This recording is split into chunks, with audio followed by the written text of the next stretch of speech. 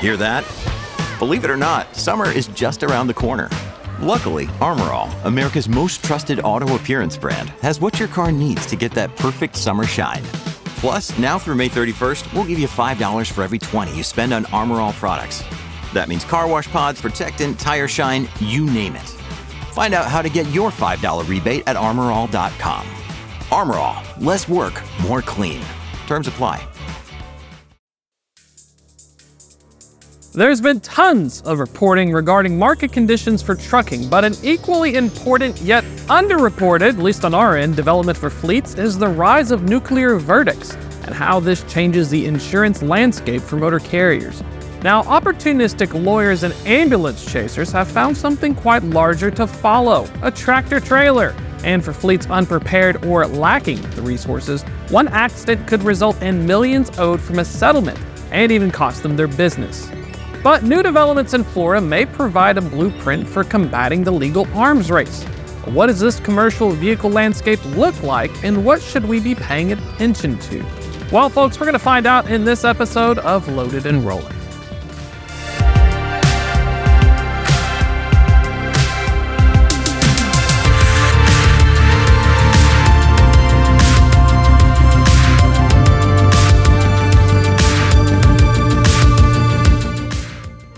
Welcome to Loaded and Rolling. I'm your host, Thomas Wasson.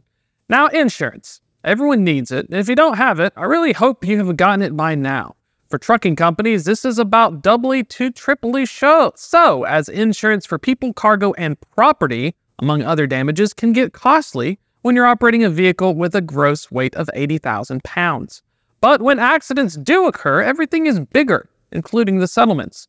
For those unaware, nuclear verdicts is when a jury awards more than $10 million. Now, according to the American Transportation Research Institute, or ATRI, the average size of a verdict against a trucking company rose from $2.3 million in 2010 to $22.3 million by 2018. That's about an increase of 1,000%.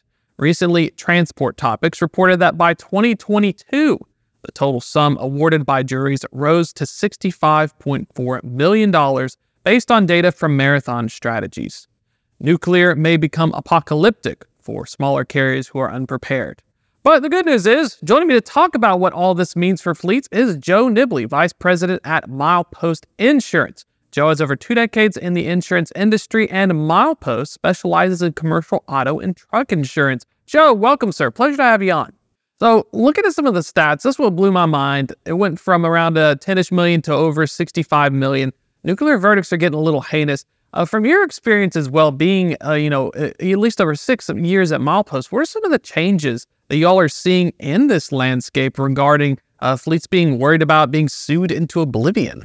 Well, you rattled off a lot of really good data points there. I mean, honestly, I work in the insurance industry, as you mentioned, been here for almost 20 years, and as I listen to those data points, it makes me wonder why I continue to do insurance. It has been a very, very challenging business. The 10x increase from 2 million to 20 million, I've seen similar data points. I'm not sure if I've heard the one about 60, but I would believe it. Nuclear verdicts are a big problem, regardless of what industry you're in. It definitely impacts trucking because, as you mentioned, there are ambulance chasers. We see, if you just drive down the highways, and especially in the Southeast, you will see billboards. Did you get hit by a big truck? Call us. And so we very much feel, that trucking companies especially are kind of a target for insurance claims in general. But we have seen this trend towards nuclear verdicts, which has impacted the insurance industry in terms of the insurance carriers and it's a couple of things. It's their willingness to provide insurance in certain jurisdictions. And if they are willing, they have to kind of adapt their pricing model and their operating models around the reality and the inevitability of these nuclear verdicts, meaning, simply put, they're going to have to kind of raise their prices to make sure that they've got, enough rate to account for the possibility of that large claim or large verdict.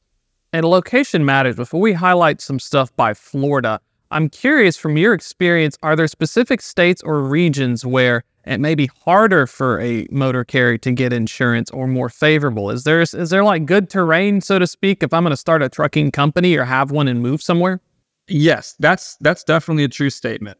And there's a few, I would say, recent regulatory or regulations that have passed through in various states, which have, I think, kind of altered the landscape for trucking insurance availability. What we're talking about here with Florida is certainly one of those, and we'll get to it. Broadly speaking, insurance companies, well, I'll back up from insurance companies or trucking, but insurance in general is regulated state by state. The business of trucking is regulated at a federal level, but insurance is regulated at a state level. What that means is that every insurance company who wants to do business in a given state has to file rates with each state. And in some cases, the state will require those rates to be filed in advance, and there has to be pre-approval before you can even start selling a policy. So the state-by-state regulatory nature of insurance means that you can see very different prices, coverage options, insurance companies, depending on what state you live in. Now, to address your question specifically, are there specific states where it's more favorable from an insurance standpoint? What we see, so we're an insurance agency at Milepost Insurance Agency, and we represent Berkshire Hathaway home state companies, insurance companies.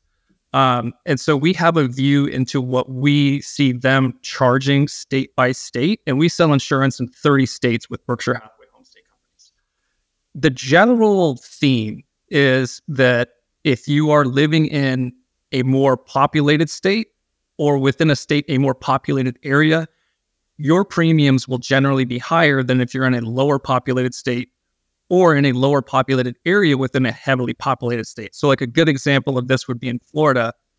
If you are living and based out of Miami, you're probably going to see on average higher prices in that location than if you were going to be in a more rural location, somewhere towards the center or maybe kind of the panhandle area in Florida. Now, the regulatory environment has a big impact on this. There are certain states and jurisdictions throughout the country which are designated in the insurance industry, and this is a great term. There are areas designated as judicial hellholes. And you've probably heard this term before, Thomas. I know you've had insurance professionals on the show before, but for anybody listening who's not familiar with the insurance industry, there are places in this country where if you find yourself, you've had an accident, and now you're going, into a jury trial, for this tort that's been committed. There are certain places where the amount of money that's going to get awarded by that jury is going to be extremely high, just by virtue of where the accident happened. The rest of the facts don't seem to matter as much. So these judicial hellholes can be very problematic areas. And what we see generally, as insurance agents, is that companies will they will adjust what they do to some extent based on, which areas are difficult from kind of a legal and a court and jury sort of a standpoint. That might mean that they decide they're going to either raise prices or kind of really be careful with what types of customers they're going to provide insurance for. Or maybe they just decide, if this is a judicial hellhole and they've maybe had bad experience with a claim of their own there, they might just stop entirely. Yeah, if I wanted to start a judicial hellhole, would I need to have a tradition of judges who favor towards it, or a state that has the laws that say maybe I can get away with $100 million? Or would it be something where maybe it's because of the state's demographics, juries typically are awarding X by Y number of cases? I always wondered if it's something you create or if it's something that it just organically blossoms. That's a really good question. One thing I'll say, just kind of as a caveat here, is my experience in the insurance industry. I've always been on the underwriting side. So I've never worked on the claims side. Not a lawyer, but the laws in the states in which we sell insurance and anything applicable to insurance, I keep myself aware of these things because I know how it impacts our customers. But what I would say is, I think it's when we're talking about like nuclear verdicts, those are coming from juries. And I think it's something, to your point kind of at the end there, if I'm speculating, it's something that kind of evolves kind of naturally, based on, the location, the people in that location, and kind of how they feel about big business or insurance companies or things of that nature would maybe lend certain places to kind of develop towards, a tendency of awarding larger amounts than we see in other parts of the country. Yeah, we see that. We see that with truck stops, NIMBYism and zoning regulations. If you try to build, it feels like certain areas, even if you're trying to build a trucking operation or even build something as simple as a travel center, certain groups, depending upon where you're at, will say, no, I don't want this. I don't want these 18-wheelers near my house. And so I was curious if there was anything, even from an underwriting standpoint, before we dive into Florida, if it was something where as an underwriter, I would prefer to target areas that maybe had lower densities or higher ones, because that could be impacting some of these decisions. Absolutely, yeah. So population density is directly correlated with the likelihood of having accidents. And it's pretty simple, right? More cars on the road, more things to hit, more things can happen. And so what you see in areas like that, higher population densities, you're going to see on average more claims. And more claims mean that the insurance companies have to charge higher. That's definitely a true statement. Part of your question a second ago, though, I think is very relevant to the conversation, is that there are certain jurisdictions in certain states that we have seen start to take some action on this, because what they recognize is the connection between nuclear verdicts to insurance companies to, let's just say, obviously we are focused on trucking here, right? That's what you guys focus on. That's what we focus on.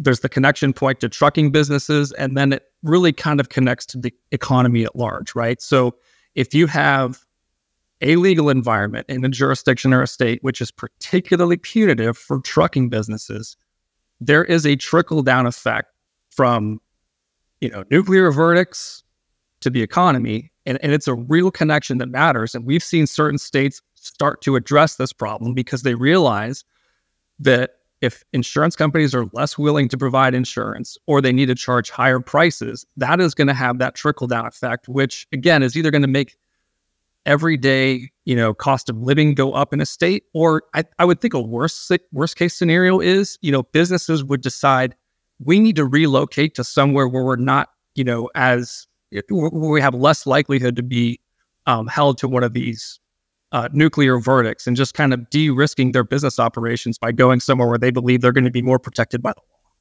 Yeah, I feel like I've seen that as well, even with costs. There was a great thread on Twitter earlier of a person who, they're very proud. They saved tons of money. Their warehouses were out of LA, and they showed the graph of their costs and their nodes. They switched it to Dallas, and they showed the graph and the nodes, and it was a dramatic savings. It reminds me of high blood pressure. If you have a legal environment, it feels like a form of high blood pressure for the state, because you're just making things harder on yourself. And let's dive into the Florida House Bill 837. I'm familiar with AB 5, but I'm still catching up on my House bills.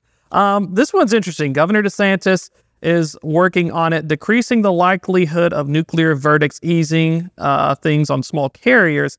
Is this something where, when you mentioned earlier, states can kind of set the ground rules for insurance? Is this one of those examples where a state is trying to preemptively get ahead of this so that maybe it doesn't get harder for carriers operating in Florida and then things get more expensive? I think I would agree with everything that you just laid out there, Thomas. What I can't know and don't know is, was the state legislature and was Governor DeSantis, how much were they focused on trucking?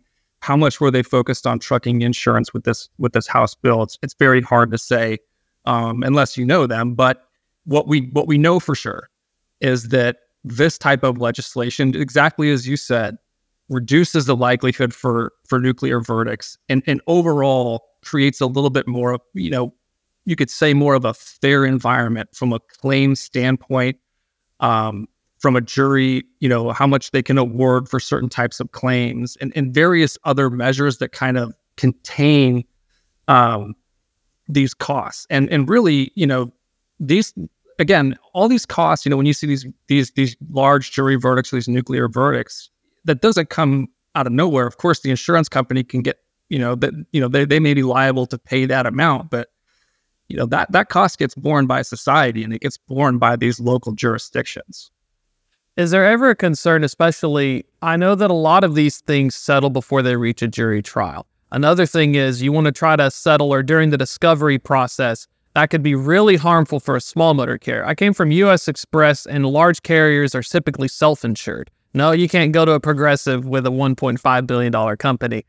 Does it feel like, at least from an underwriting standpoint, speculating, of course, that larger carriers, even though they're more exposed to higher nuclear verdicts, like a $200 million for Werner, they still benefit because they have these processes, while a small carrier, if I have an accident and I have 5 trucks, now the legal firm wants to go through my logs. They want to go through every single bit of information, my communication. Was there cameras involved? Does it feel like this could also be something where we are seeing it worse because we're only hearing about the actual awards, but not the ones that are below this criteria, because I'm fearful I'm settling out and that's making my insurance go up. So if I'm an underwriter, I'm like, crap, I don't even have it go to trial and I'm still having to pay out of these things. I think you're right. Yeah, and I think you're touching on something which I think is very, very key here, that it's the role of the underwriter is really, you're looking at kind of the end result of what happened, and not every claim is going to go to a court and have a jury. You're right. Some claims will get settled, and the settlements can depend on all kinds of different factors, and that all kind of takes place, within the claims departments of insurance companies. But in general, underwriters and insurance companies, a big part of, I would think on average, a big part of their rating scheme in terms of how they decide to charge prices is going to be based on I'm sorry if my camera froze there for a second. You're fine. A big part of their rating scheme would likely involve the loss experience of a particular business that they're considering providing a quote for or a policy for. So they're going to compare, how many claims did you have? What were the amount of those claims? Why did they happen? Who were the drivers? They're going to look at all of these factors, and it's going to have some impact on what premium you want to charge somebody, or in certain cases, if the losses have been large enough, whether they went to court or not, you're going to make a decision.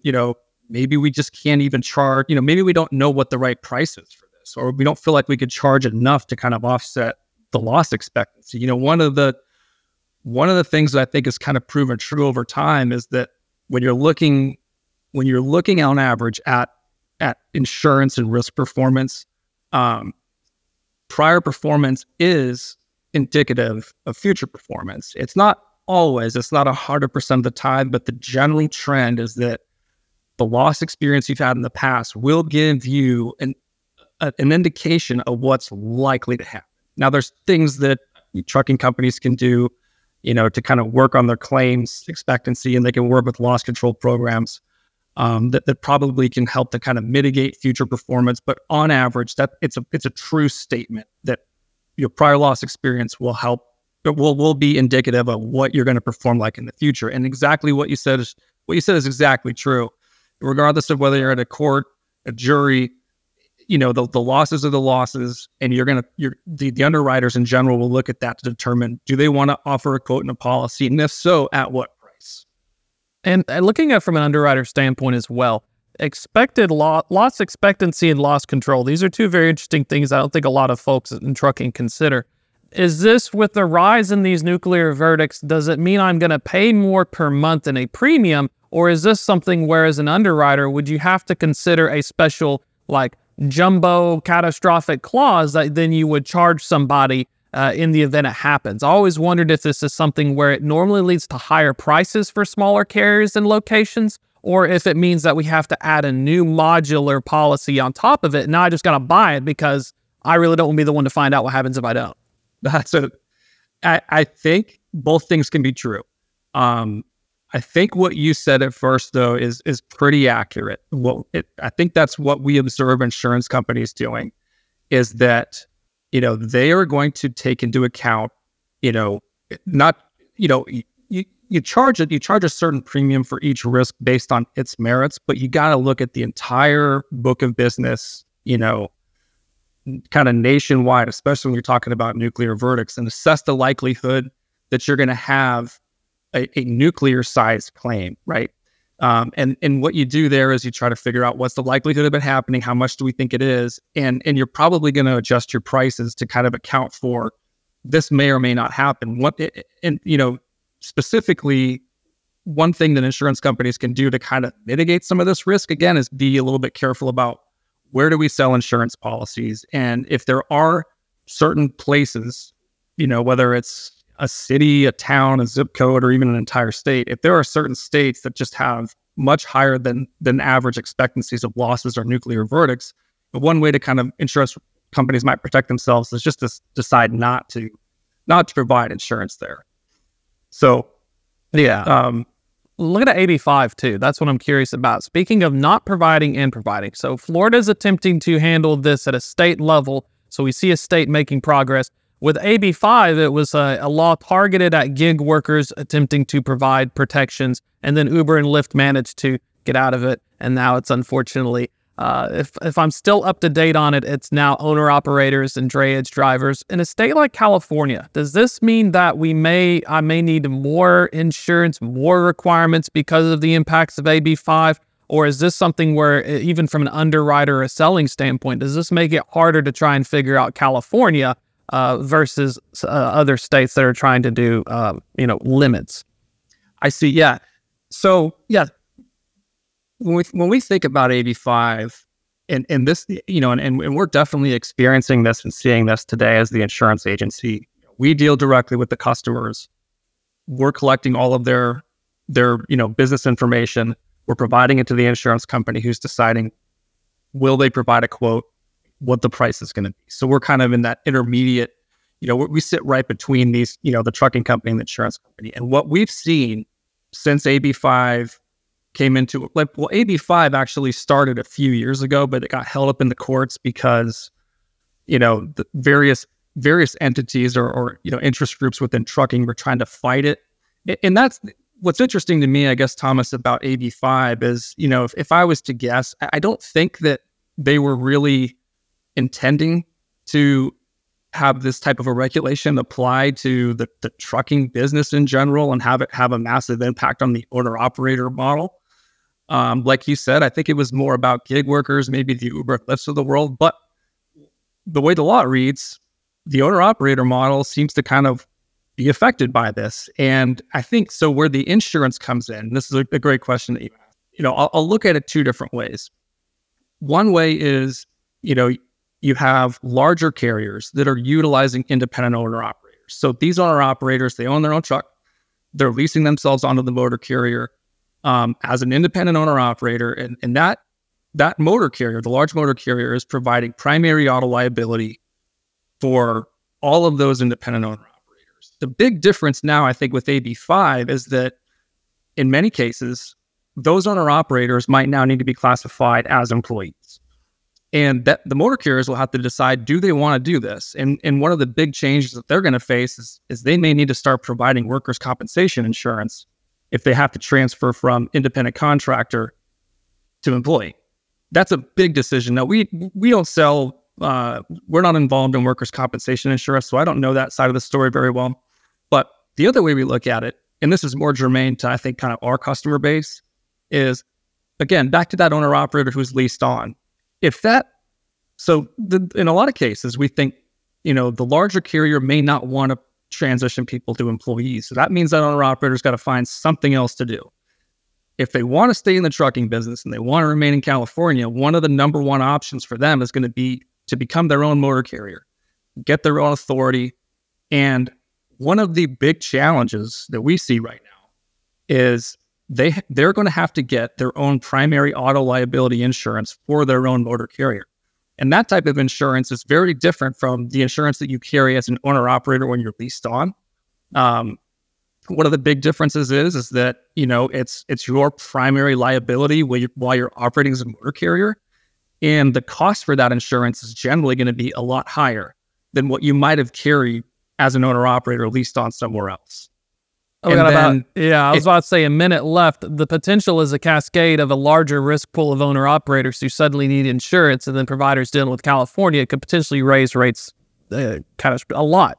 We are seeing that inflation is having a massive effect is another thing that that's worth noting. The cost of everything is going up, which means the cost of claims is going up, and insurance companies are trying to adjust for this. But just one last point, since we've got less than a minute, is we look at data and we measure how many trucking businesses there are in every state.